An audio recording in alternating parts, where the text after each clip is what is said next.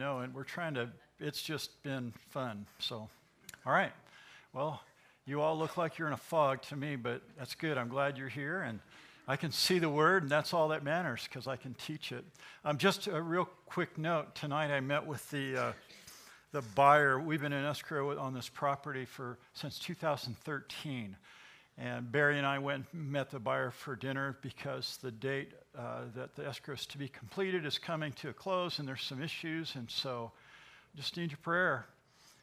If the Lord wants us to get rid of this property and this onerous debt, which is what we want. We want to be debt-free, and we have this opportunity, but it's just this final thing. We just can't get over this final thing, and it's just so frustrating. But our God knows, and so I'm going to ask that you pray with me. I'm going to try to get the board together over the next couple of days and discuss it with them and make some final decisions, because we're really at a place where it's either going to make it or break it, and the Lord knows. So let's go to him in prayer, and then we'll pray for our Bible study and get into the Word tonight. Father, I'm so grateful that we can run to you. You are our strength. And this is not the only issue in our church. But we ask, God, that you would move with your hand of direction and move that mountain out of our way, that mountain of debt, and bring us to a place, Lord, of freedom financially. But we also pray, Lord, for those hurting in our fellowship. Sarah, who fell and broke her hip and is in recuperation, 90 years old. For Marlene Lopez, who has got a diagnosis, Lord, of leukemia, maybe not the serious kind, maybe the serious kind now, they're not sure after today's diagnosis. For Joe's heart condition, Ernie's heart's bypass and healing. For Phil's daughter's heart, the brand new heart that's beating in her chest right now for the last 3 or 4 weeks. Lord, there's little Lincoln that needs your touch. And these 4 babies that are going to be born here soon. That we ask, God, that you would give these mothers just your grace and strength physically. There's so many other things, Lord, going on in our fellowship. And as we sang in this song, Lord, we will not be moved. We run to you, Lord. You're our tower. You're our strength. You answer our prayers, and you know what we need. But we come to you and ask, and we're grateful that you're a great, sympathetic, and high priest. And so we lay these things before you, Lord. We ask, God, for your will to be done, for your glory to be shown, for your power to be revealed. And we believe in you. And tonight, Lord, as we turn our attention from those real and important prayer requests to your word, we ask, God, that this study would help us to understand your purpose and plan for not only the nation of Israel, but the fact that we can come to you and run to you, and that you are our refuge and our strength. And so, Lord, open up to us tonight your word. Show your power, Lord, in our requests and in your word tonight. In Jesus we pray. Amen. Amen. We're in chapter 35 of Numbers. We're coming to the end, as you can well see, of our Bible study here. Last time in chapter 34, we read all about the boundaries, the borders of this nation, Israel. I showed you a map, to kind of give you an idea of what we're looking at. The children of Israel are right now camped on the east side of the Jordan River in eyesight of Jericho. And God is going over with Moses what he wants his nation, his people to be, and what he wants them to do. And last week, at the end of the chapter, God chose leaders from each of the tribes, and they would be responsible to distribute portions of the land for their tribe to the different families based on the size of the family. And so the land is now going to be distributed. The key message last week was here's the land, here's the organization. Now it's up to you as an individual tribe to occupy the land, to take the land. Just as you and I as Christians are given salvation as a gift of the grace of God, but it's our responsibility to live it out. We don't earn our salvation. We can't. But we're given it freely, and it's our responsibility to possess that salvation and to live it out in a daily basis. The children of Israel were given land. They were expected to possess that land. Now tonight, in chapter 35, we're going to look at two unique types of cities. Cities that are designated for a purpose within the land of Israel. Cities that had an importance in terms of the spiritual life of the people. So as the people are going to be distributed all across the land of Israel, when they finally possess the land and dispossess the inhabitants, the Canaanites, these cities are going to be strategically placed so that the people have a place to go, and so the priests can get to the people within like a day's journey. So everyone can be encouraged. Everyone can have a priest that cares for them and will minister to them in the name of the Lord. And then also there's these cities of refuge, these safe spaces for people that accidentally, through no fault of their own, kill someone. What happens to them, and what's fair and what's just? And so we have the cities of refuge that we're going to look at. Lots of neat application in our Bible study tonight. We begin here in verse 1 with cities for the Levites. So we're going to see cities for the Levites and then these cities of refuge. And the Lord spoke to Moses in the plains of Moab by the Jordan across from Jericho, saying, command the children of Israel that they give the Levites cities to dwell in from the inheritance of their possessions. And you shall also give the Levites common land around the cities. They shall have the cities to dwell in, and their common land shall be for their cattle, for their herds, and for all their animals. The common land of the cities which you will give the Levites shall extend from the wall of the city outward 1,000 cubits all around. And verse 5, you shall measure outside the city on the east side 2,000 cubits, and the south side 2,000 cubits, and the west side 2,000 cubits, and on the north side 2,000 cubits. The city shall be in the middle. This shall belong to them as common land, the Levites, for their cities.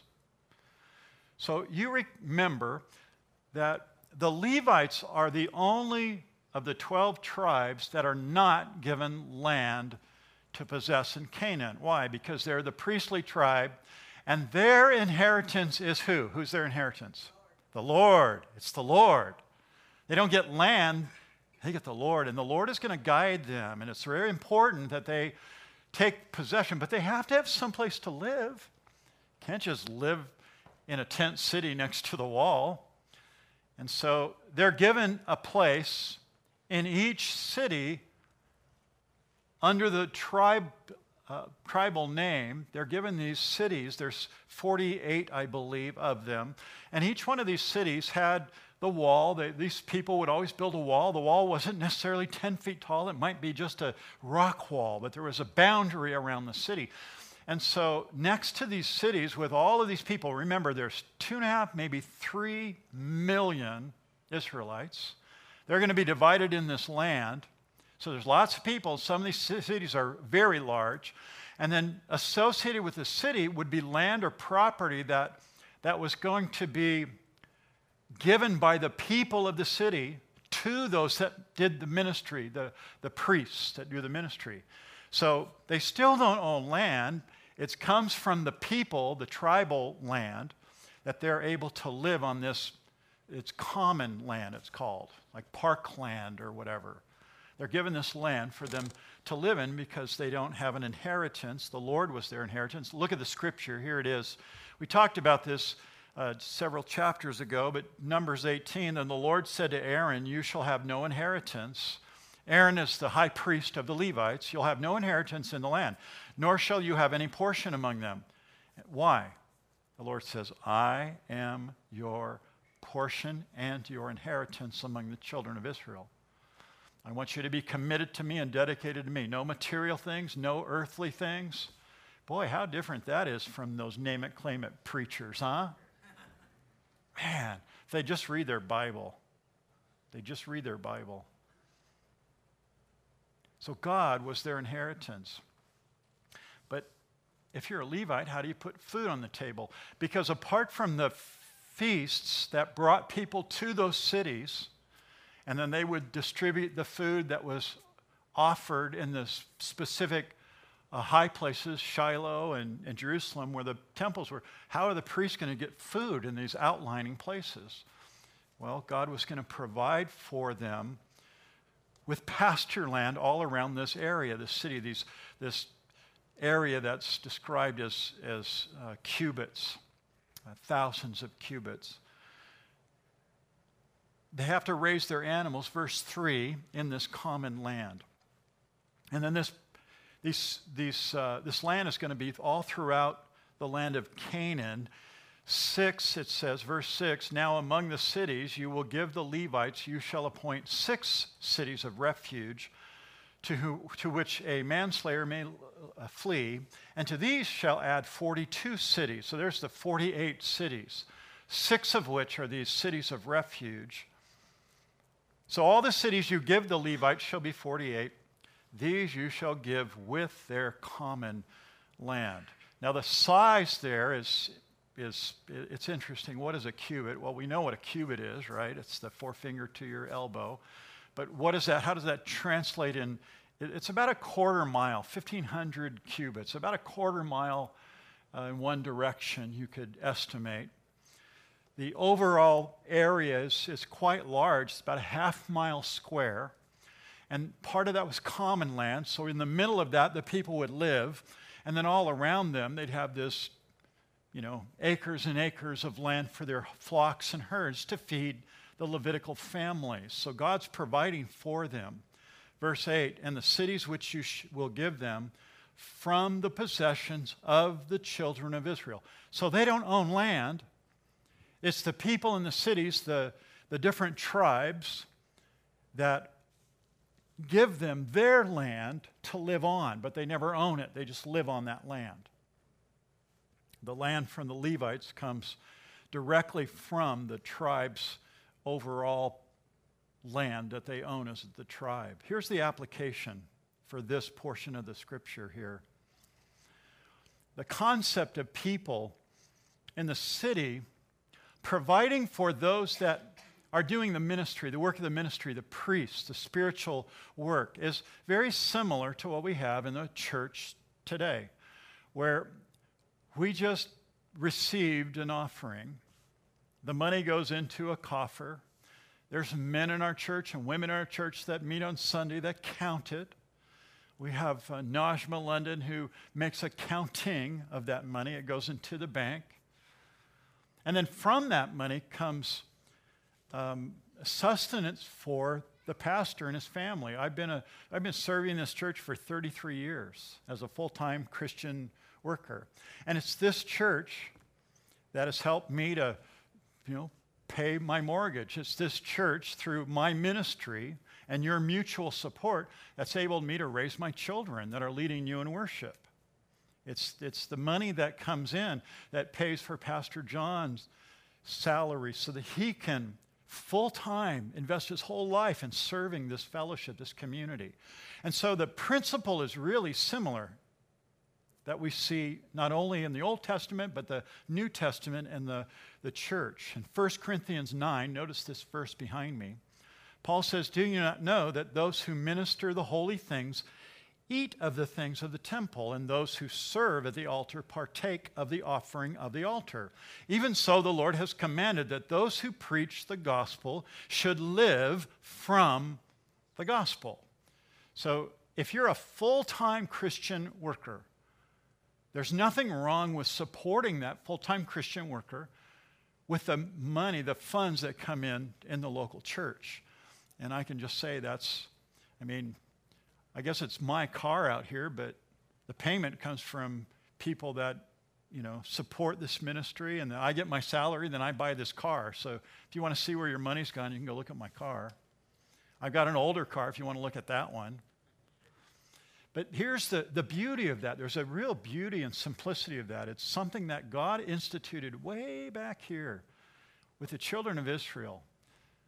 He provided for the Levites, those that were doing this ministry, the priestly ministry in the Old Testament, and in the New Testament, the servant ministry, the pastoral ministry of the church. So both Old and New Testament, we see that principle there.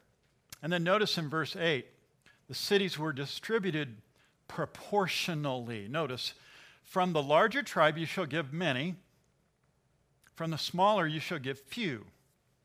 Each shall give some of its cities to the Levites in a proportion to the inheritance that each received. So remember, some of the tribes were smaller than others, so they got smaller lots of land. So their cities are going to be smaller, and so they would give smaller portions to the Levites, but it was all proportional. It was all fair. This is God's way to distribute land and provide for the priests and the priestly family, the Levites. Again, when we think about this, we see that the priests were to do this ministry, and they were to reach out and to serve the people there in that community. No one in Israel would be that far from one of those cities, so they were always able to go outside of the city and minister to the people in the surrounding area. And you have 48 of these cities distributed all through the land of Israel. And so people were being ministered to by these priests that would go in and out from these cities. I love that truth. It's why we send missionaries out. It's why we exist as a church, to get the gospel out, not so that we can sit and worship and greet each other, which is good. That's all good. But we exist to get the gospel out. That's why we have our missionaries, our missions board. You should know, as a member of this church, you should know those missionaries and pray for them. You support them when you give your money. The part of that support goes to them. But God expects his people to minister and go out from the church. Not to do ministry in the church, but to get built up in the church, Ephesians, and then go out and do that work of the ministry. Jesus said in Acts 1:8, he says, you're going to be filled with the Holy Spirit. And by being filled with the Holy Spirit, I expect something. You're going to be witnesses for me in Jerusalem, Judea, Samaria, and the uttermost ends of the earth. That's our calling. That's our ministry. That's what we're to do. You're to be built up and fed by your pastor so you can go out and do those things and minister.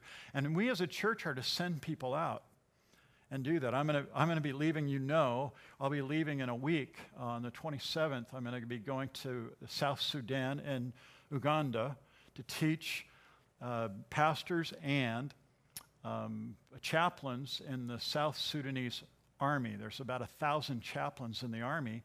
And they're going to be coming back from the field after a whole year of fighting and battle. And they're going to be coming to this compound there in Sudan that Far-Reaching Ministries has constructed. And there's about 15 of us pastors that will be there. Lloyd Poley from New Jersey, and there's guys from, I'll be preaching with a guy, Chris, I believe his name is, from down in Florida. Gary from Calvary Apple Valley is going to be there. Randy from Calvary Upland's going to be there. Him and I are flying to Dubai next Friday together, and then on to Entebbe is where, and then we go to Sudan from there. And this is part of your ministry, supporting your pastor to get out and share the gospel and build up the body of Christ in another place. So we as a church are involved in this. We're doing what God has called us to do, and sharing the gospel, spreading the gospel, and that's what these Levites were to do. They had a place to live so they could eat, function as a family, and then go out and do the work of the ministry. So these first special cities were for the Levites and their families. for food and homes. Now, the second cities described here, this gets really exciting, are the 6 cities of refuge described here in verse 9 through verse 15. They were first mentioned back in verse 6. Notice it says, "You shall appoint 6 cities of refuge to which a manslayer may run or flee." But the beginning of verse 9, we get the description of the city, what it's for. Then the Lord, verse 9, spoke to Moses, saying, "Speak to the children of Israel and say to them, when you cross the Jordan into the land of Canaan, then you shall appoint cities to be cities of refuge for you, that the manslayer who kills any person accidentally may flee there." Now, you have to think in terms of this culture. They're people that have 400 years been slaves, 40 years wandering in the wilderness. Now they're going to go and take this land. God is their leader, but they don't have a sheriff. They don't have a police department. They don't have EMTs or emergency personnel to help or do anything. And so God is now going to lay down some rules here. If a family member, your brother, gets killed in some kind of event, it was up to you as a first kin, maybe the brother, maybe the father, maybe the uncle or the cousin. It was up to you to avenge the death of your kin immediately. It was a law in Genesis chapter 9. I don't know if you remember, it was several years ago. We went through the book of Genesis. And in Genesis chapter 9, it's kind of a real interesting turning point. Remember Noah and the flood. And in chapter 9, the boat finally has settled. It's taken months for the water to recede. And they've been in the boat for many, many months, up to a year, some believe.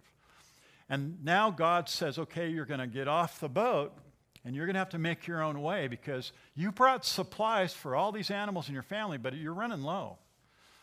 And I'm going to open the door of this boat, and something's going to happen. Do you remember what happened when the boat opened and the animals saw the men and the men saw the animals? Remember what happened? There was like chaos. The parrot said, "It's men, run," and all the animals, wah, they run. They just took off. They went crazy, berserk. It's in Genesis chapter 9.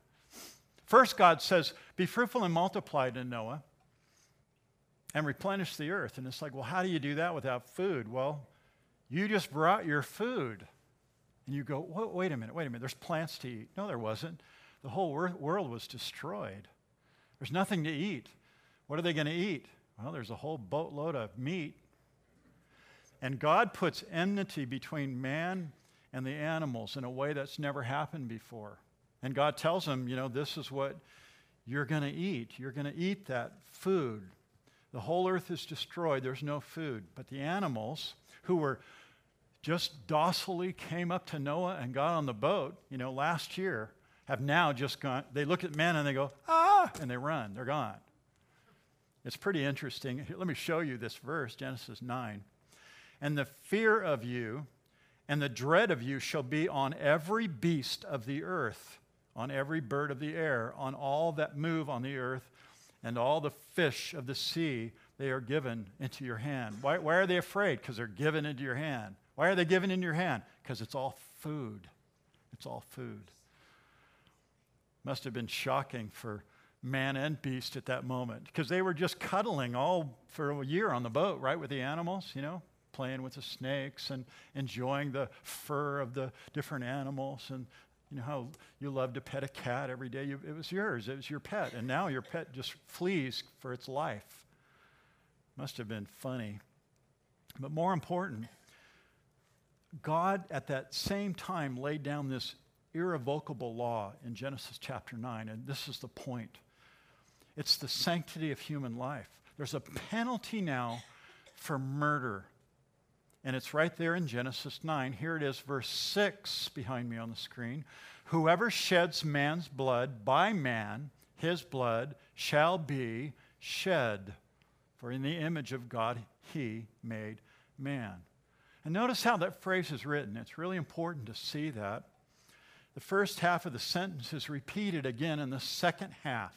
Whoever sheds man's blood, by man, his blood shall be shed. There's a strength of warning in that repetition, in the way it's written in God's command there. The Bible teaches that man is made in the image of God, and you have no right to take another man's life. And that if you do, your life will be taken. By man, his blood shall be shed. So murder, when you take the innocent life away, it's much more than a hostile act against man. It's an act against God. We could talk a lot about different types of murder, which would even include suicide. But when even suicide, you're stepping outside the will of God. You're not thinking correctly. It's wrong. So it's totally wrong in terms of what the Bible says. So murder, again, is an act against God. To attack man and kill is to attack God, because it says, for in the image of God he made man. So when you properly apply this verse here, Genesis 9:6, it becomes an effective deterrent from just vicious murder of whoever. You don't like somebody, so you kill him. You didn't like this person, you kill him. This is a deterrent. This is God's deterrent against that system of murder. But here's the question then. And we come to this portion in Numbers chapter 35. What if death is accidental? What if somebody dies at your hand? You didn't mean to. You didn't premeditate it. It wasn't. You didn't mean to do it. And so, what if it's accidental death? That's what this portion of Numbers is all about. God's offering a place, a city of refuge for people who unintentionally killed someone else. We call it manslaughter. Notice here in verse 11, the latter portion, that the manslayer who kills any person accidentally may flee there. Manslayer. Ratzak is the word. Killer, murderer, assassinator. Here's the illustration. Two men are working together. They're chopping down a tree. One man swings an axe, and as he swings the axe, the head of the axe comes off, and it strikes the other man right in the head and kills him. Bam! Right away, instantly. And the guy's holding the axe like, I'm in trouble. Because now the family member is going to come and kill me. How am I going to explain this? We were out in the field together. Nobody was our witness. So he now can run to a city of refuge to save his life. Because Genesis 9 says that if you kill someone, by man's hand you will be killed, right? So that law is already instituted. So now if you killed somebody, even though it was accidental, there was going to be an avenger. Not the kind on the Marvel comics. An avenger of blood. Someone that's going to come and avenge the blood of his family member. And you could run to the city of refuge. You could flee to safety from that avenger of blood until the issue was settled. Look at verse 12. They shall be cities of refuge for you from the avenger, that the manslayer may not die until he stands before the congregation in judgment, till he gets a fair trial, till he gets a fair hearing. So God is just, and he wants his people to be just. This is God's just way to take care of a law he instituted, that if you disregard my creation, man, and kill someone, by man you will die. That's a deterrent to stop murder. That was God's intentional way to communicate that. But here in the cities, there's going to be accidental. What do we do with the accident? How do we deal with that? There's a city. And there's judgment that can take place there. God's fair. Each person is entitled to a trial. The congregation here, or the elders of the community, they go to the gates of that city of refuge and say, wait. This guy's chasing me right now with an axe. He's going to cut my head off. But let me tell you, I claim safety in the city of refuge. It was an accident. That's what's happening here. Verse 13, and of the cities which you gave, you shall have 6 cities of refuge. Verse 14, you shall appoint 3 cities on this side of the Jordan. That would be the east side, because remember, they're still on the east side of the Jordan. And then 3 cities you shall appoint in the land of Canaan, which will be cities of refuge. So there's 3 east of the Jordan, Reuben, Gad, and half tribe of Manasseh. Remember, those are the ones we're not going to go in. We're not going in with you. We like this desert land out here for our sheep and our herds. The place of Moab, we just wiped out some of the Moabites, so we're happy out here. And Moses said, that's not fair. You got to fight with us. Okay, we'll fight with you, but we're going to come back out here. They settled for less than what God wanted for them, and God's going to allow it. So those tribes, Reuben, Gad, and the half tribe of Manasseh, they have these 3 cities outside on the east of the Jordan, and then there's the other 3 cities that are on the west side of the Jordan, between the Mediterranean Sea and the River Jordan, for the 9.5 tribes. According to Joshua 20, again, if a man accidentally killed someone, he could flee to one of these cities to be heard, to share his case, and then the congregation would judge if it was an accident or if it was intentional. If it was intentional, then the avenger that came into the city was the one that would kill him, not the congregation, not the local authority. It would be the avenger. He would avenge the blood of his relative.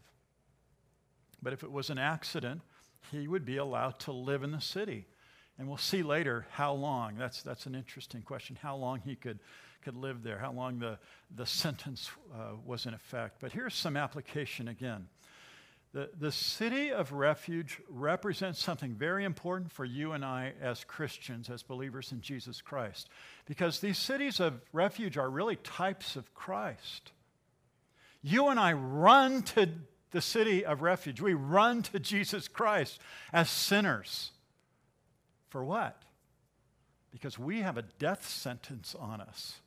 And it's going to Christ, it's going to God, and He removes our death sentence and gives us life. In the same way, these cities gave life to these people that accidentally killed someone. We run to the Lord for forgiveness. We run to the Lord to be our refuge. He's our refuge from the penalty of death. Romans 6:23, for the wages of sin is death, but the gift of God is eternal life in Christ. We have eternal life in Christ. We run from death to the city of refuge to our Lord. It's a beautiful, beautiful truth. The writer of Hebrews says that Jesus is our city of refuge. He actually says that in Hebrews 6, notice here behind me, that we might have strong consolation who have fled for refuge to lay hold of the hope set before us. That's a reference to laying hold of Christ, running to Jesus, holding on to Him because we have hope in Him, forgiveness of our sins. One writer wrote this statement, I love it. No avenger of anyone's past sins can hurt the one who shelters in Christ. I love that. We have freedom in Christ, we have forgiveness, and we have safety and refuge in our Lord because we run to Jesus. He forgives our sins. The judgment against us is gone because He died on the cross for us. So these cities, again, all of them were distributed throughout the land. So they're not all in one place, or they're not all in southern or northern. They're distributed all over. I wanted to show you a map. I wonder if I got the map in on time. There we go. So there's the cities of refuge. The Dead Sea is the big lake at the bottom. Up at the top would be Lake Gennesaret or Galilee. But then on one side of the map, you see the 3 cities. On the other side of the Jordan River, you see the other 3 cities. Now, the names of the cities are really interesting. Bezer, Ramoth and Gilead, Golan. Some are familiar even today. And then the west of the Jordan, Kadesh, Shechem, and Hebron. Their names are important because each one of those names you could identify right back to the Lord. And it's really interesting. Bezer means salvation. Then you have Kadesh, means sanctuary or holy. Shechem means our strength. Hebron means our fellowship. We have fellowship in Christ. Ramoth means our elevation, and Golan means our joy. Each one of those cities are named that, and they're the cities of refuge. And they're strategically located so that any one of the 3 million Hebrews that will occupy this land will be able to get to one of those cities within one day's journey. Every one of those cities was, again, a beautiful type of Christ. They're appointed by God as an act of His grace. They were available to all that would run to them. Because we're all under penalty of sin, we can run to Christ. Secondly, these cities of refuge were cities that were prominent in that they had this place of refuge there. But none of them could shelter a sinner if they were guilty, which is a really interesting thing. There was only one way for safety, and that safety was in the truth-telling. For you and I, the safety is in Christ alone. I love the fact that there's one place for safety. Although there are 6 cities, there's really only one place you could go regionally to get safety. Just as in Christ, He declares that in Him there's safety, that there's only one way to God, that in John 14:6, I'm the way, the truth, and the life, and no one comes to the Father except through me. You had to go to one of those cities of refuge for safety. Thirdly, they're all accessible. And no tribe was too far from that place of safety. And the beautiful thing about these refuge, these cities, they were available to everyone, the Hebrew and the non-Hebrew alike. Notice verse 15. Look at verse 15. These 6 cities shall be for refuge for the children of Israel, for the stranger, and for the sojourner among them. Remember, there were some Egyptians that had come with. There were some Egyptians that escaped, and they've been with the Israelites the whole time. And then there's others that were kind of picked up along the way that followed. So God makes provision for anyone, even a stranger, to be safe in that city, that anyone who kills a person accidentally may flee there.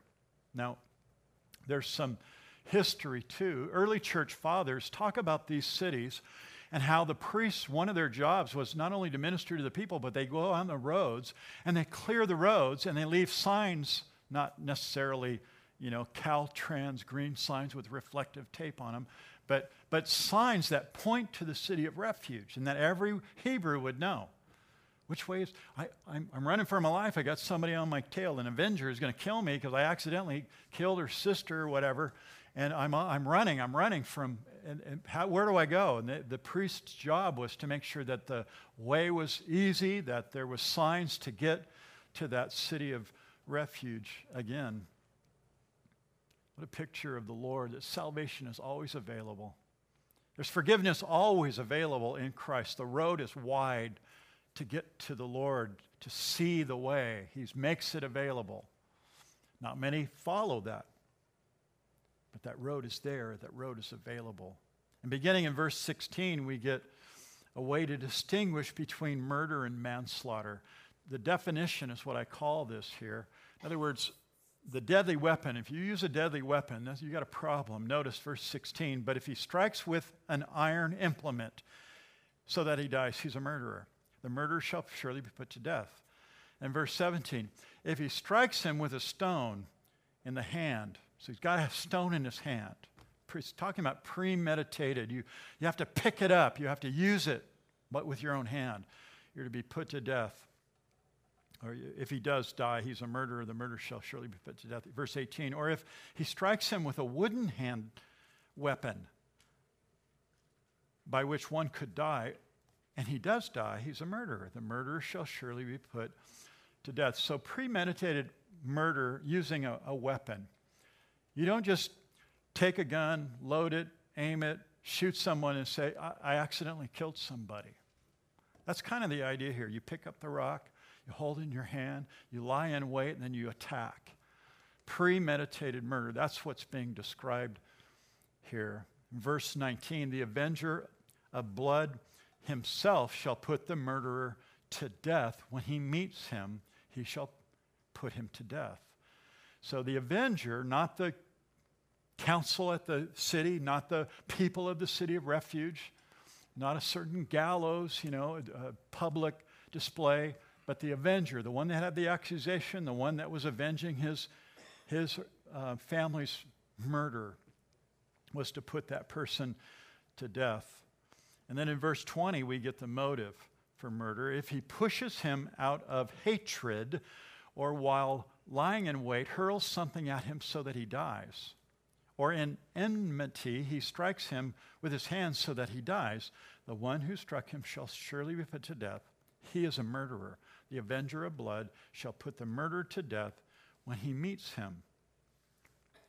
Again, if a person died by your hand, and it could be proved that, weeks before, you were telling everybody, I hate that person, I hate him, I can't stand that person.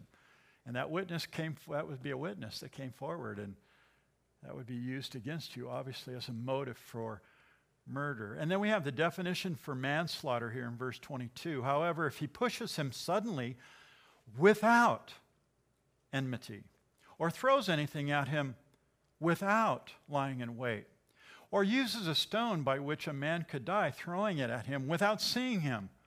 You're out there skipping stones on the river, throwing rocks over the edge. Have you ever done that? You go to the Grand Canyon, you look over the edge, and you always look for a rock, and you throw a rock over there. Well, there might be somebody hiking down there. That would be the example. They didn't mean to do it. They threw a rock, and it hit somebody, and it killed them. So they were booked to the city of refuge. They had to run, or the avenger would come and take their life. Then the congregation shall judge, verse 24, between the manslayer and the avenger of blood.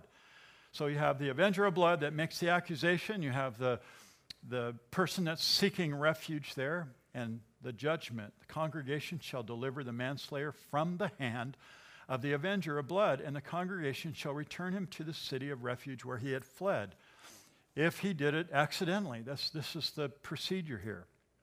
And he will remain there, notice, until the death of the high priest who was anointed with the holy oil. So the high priest that was in charge, the high priest at the time of the infraction, I guess it would be good if he was an old man when you had a problem, because then you might only have to be in the city of refuge for 10 years. But if he was a young high priest, you probably were there for life. You'd have a lifetime sentence. You were stuck in that city of refuge. And then it says, but, verse 26, if the manslayer at any time goes outside the limits of the city of refuge where he had run and fled, and the avenger of blood finds him outside the limits of his city of refuge, the avenger of blood kills the manslayer, the avenger shall not be guilty of blood, because he should have remained in the city of refuge until the death of the high priest. But after the death of the high priest, the manslayer may return to the land of his possession. Kind of an interesting thought here, but I think we've all been in a position where we prejudge someone, the way they look, the way they act. I mean, it's not hard these days, when you grew up in a certain generation and everybody was kind of a cookie cutter person. And then you come into a society, or you go to court in San Bernardino, and I've done this. I've sat there in court, and you'll have the defendant, you'll have the bar, the judges, the lawyers are in front, and you're back there, and they're going to do jury selection. And they tell you what happens. Well, this is a criminal case. It involves murder. I mean, when I heard that, my first one, I don't know about you, but I looked right over there at the defendant. Have you ever done that? And you start to judge that person based on what they look like on the outside, and you haven't heard a word. That's why these laws are so important. You need to hear the whole story, and God has a process. He's just. You could run to the city of refuge, save your life, and then be heard. And if you had a story that could be heard and corroborated, if they couldn't corroborate, the avenger couldn't corroborate their story, then you could live your life there in that city of refuge. Notice in verse 29, witnesses and justice here. And these things shall be a statute of judgment to you throughout your generations in all your cities, your dwellings. Whoever kills a person, the murderer shall be put to death on the testimony of witnesses. But one witness is not sufficient testimony against a person for the death penalty. You always had to have at least two or more witnesses. One witness wasn't enough to condemn a murderer to death. You remember the story in John chapter 8 when the Pharisees brought a woman to Jesus. And they said this. The one guy says, Jesus, I caught her in the very act of adultery. Well, number one, if you caught her in the very act, there must have been a man there, right? Why didn't he bring the man? That's the question. Because he's an unjust Pharisee is why. But he brings the woman right before Jesus. And as he brings her to Jesus, he accuses the woman of adultery. And Jesus says this. He says, he who is without sin among you, let him throw the first stone, which represents the death penalty, right? That's God's way. If you accuse someone, if you're the accuser, then you were the first one to throw the stone. So Jesus says to this guy, and all the Pharisees that were saying, yeah, he was caught in adultery. What do you say, Jesus? Trying to catch Jesus. He says, well, let him who is without sin cast the first stone. And you know the story. What did they do? They started dropping stones. From the eldest to the youngest, they all walked out of the space there. And Jesus was with her. It's one of my favorite stories. The Bible says that was the first time he looked at her and her shame. He lifted his eyes up and looked at her in the eyes and says, woman, where are your accusers? She says, there aren't any, Lord.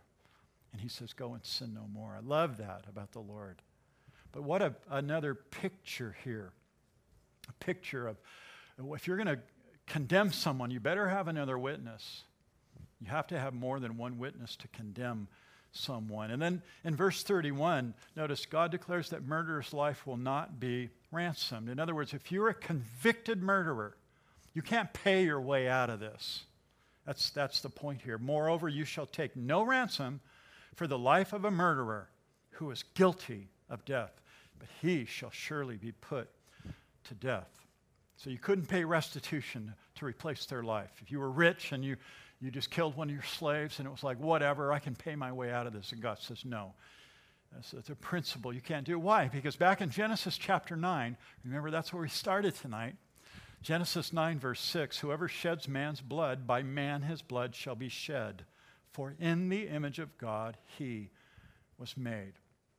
So God's laying down the principle, money cannot replace justice.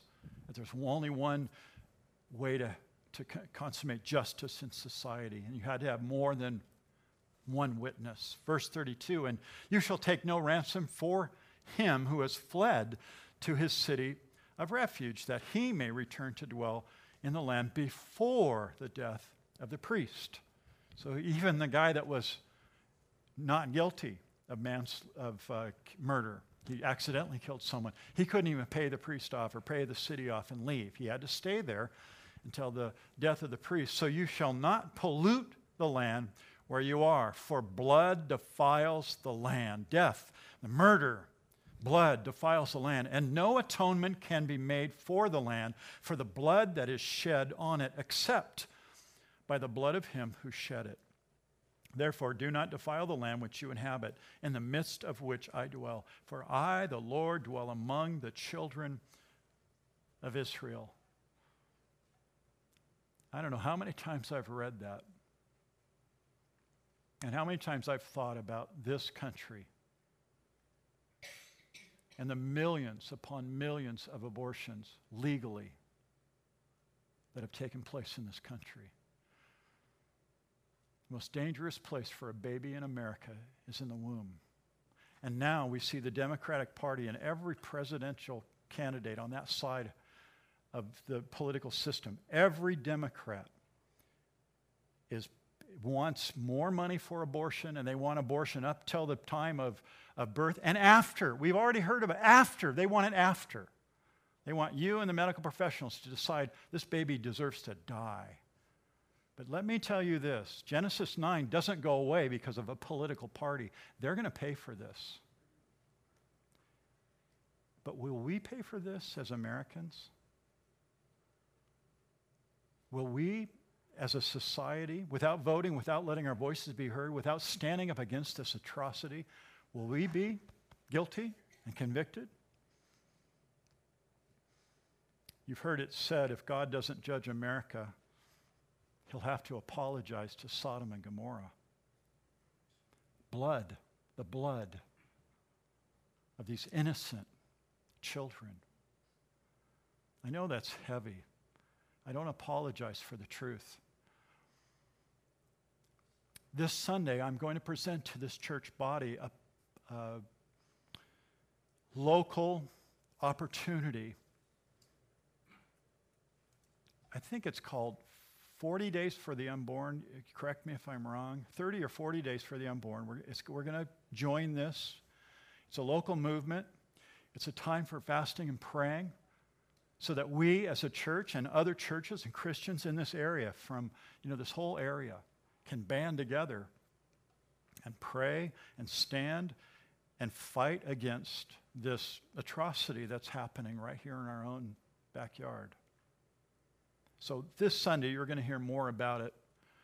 And this Saturday, if you're interested, just from word of mouth, there's a beginning, what are they calling it? It's not a rally. It's at the Nazarene Church in Redlands, where they have a speaker and just kind of laying out the next 40 days. But as a church, we're going to join that. And I want to present it before I leave on my trip. So this Sunday, I'm going to talk to you about that and how important it is for us to stand against this atrocity done to the unborn. And in light of tonight's Bible study, too, when you consider this, we need to stand for these children. We need to pray against these laws, and we need to stand with our president. I'm so grateful that we have a president that stands against abortion. One of the most anti-abortion presidents we have had in years. Unbelievable. President Trump, no matter what you think of him, he has done more to stop abortion in America and I mean, that's why the parties are so crazy right now and in the world. Because the last president, Obama, he supported abortions in other countries using your money. Unbelievable. And all that's been stopped. So we need to stand as a people against murder, because God's against murder. Amen? Father, thank you for the word tonight. Even my heavy appeal here at the end, I make no apologies, Lord, for the truth. Help us as your people to stand for truth and righteousness and justice. Help us, Lord, to stand with other Christians in our area in this fast and prayer and against the abortion mill that we have right down here off Hospitality Lane, Planned Parenthood. Help us, Lord, as a church to really pray and seek your face. And Lord, thank you for taking these Old Testament truths and the way you set up justice for the accidental manslaughter, the manslayer, for true justice, for him to be heard and not just his life to be taken. Thank you for justice, O Lord. Thank you for our judicial system with all its flaws. Thank you. We pray, Lord, that as your people, that we would join you in truth and righteousness and just causes. And I pray, Lord, that you would rally people from our church and other churches to stand against this atrocity. Plagues our nation and plagues my heart. Lord, break our hearts for those things that break yours. And we give you thanks and praise tonight. In Jesus' Amen.